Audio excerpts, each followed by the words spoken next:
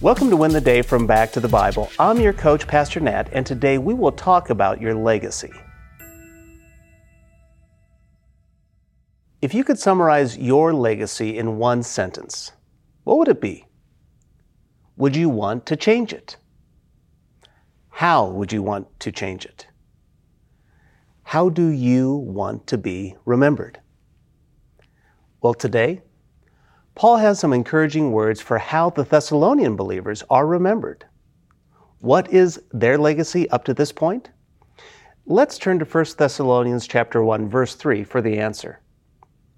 Remembering before our God and Father your work of faith and labor of love and steadfastness of hope in our Lord Jesus Christ. In just one verse, Paul points out three evidences of salvation. This is how they are remembered or thought of. The first thing that comes to Paul's mind are these three characteristics of their faith. These characteristics should be ours as well. Paul says, remembering or constantly thinking of these evidences. The first is your works of faith. Well, what does that mean?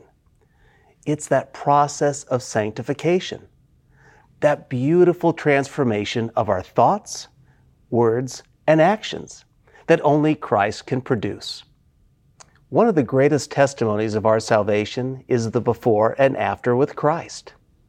I love hearing the stories of the person who was an addict, but Christ saved them to now being on fire for Jesus. Or to hear about the atheist who turned Christian because of the call of the Spirit. Or the simple day-by-day process of becoming more and more like Christ, even from the simplest of beginnings. The Thessalonian church was demonstrating the work of faith. As Paul would say in Ephesians chapter 2, verse 10, that we are saved by grace for good works, that Christ prepared beforehand that we should do them. The second thing that Paul remembers of them is their labor of love. Now, many people use this expression to demonstrate a passion for something that results in constant effort. Now, that is partially true here. But labor is a Greek word, kapos, which means hard work to the point of exhaustion. So this is a true burden. But what about love? Well, it's agape love. It's a selfless love that the New Testament often talks about. It's the love of others, even our enemies.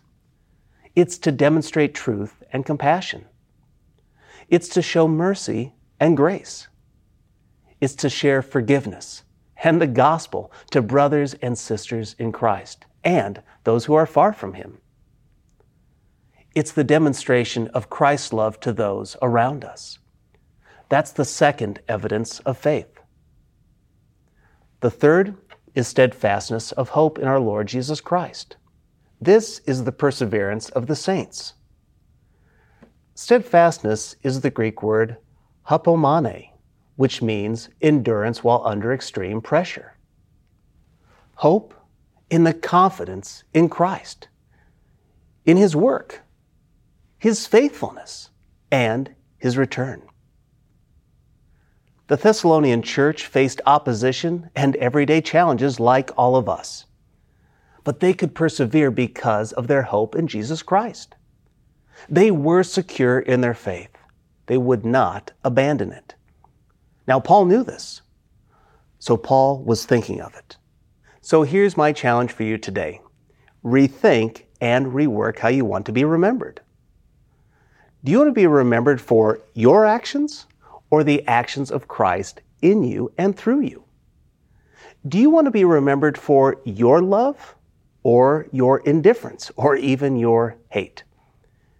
Do you want to be known for your hope in Christ and your authentic faith or a faith that was forgettable? Today, pursue transformation, love, and hope.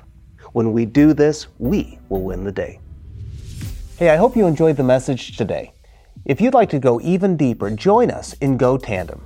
Go Tandem is our spiritual fitness app to help you move closer to Jesus each and every day. So download GoTandem on your mobile device. Oh, and by the way, this service we offer is at no cost to the user or even to the churches who benefit, but it does come at a real cost. Would you consider partnering with us at backtothebible.org? That's backtothebible.org.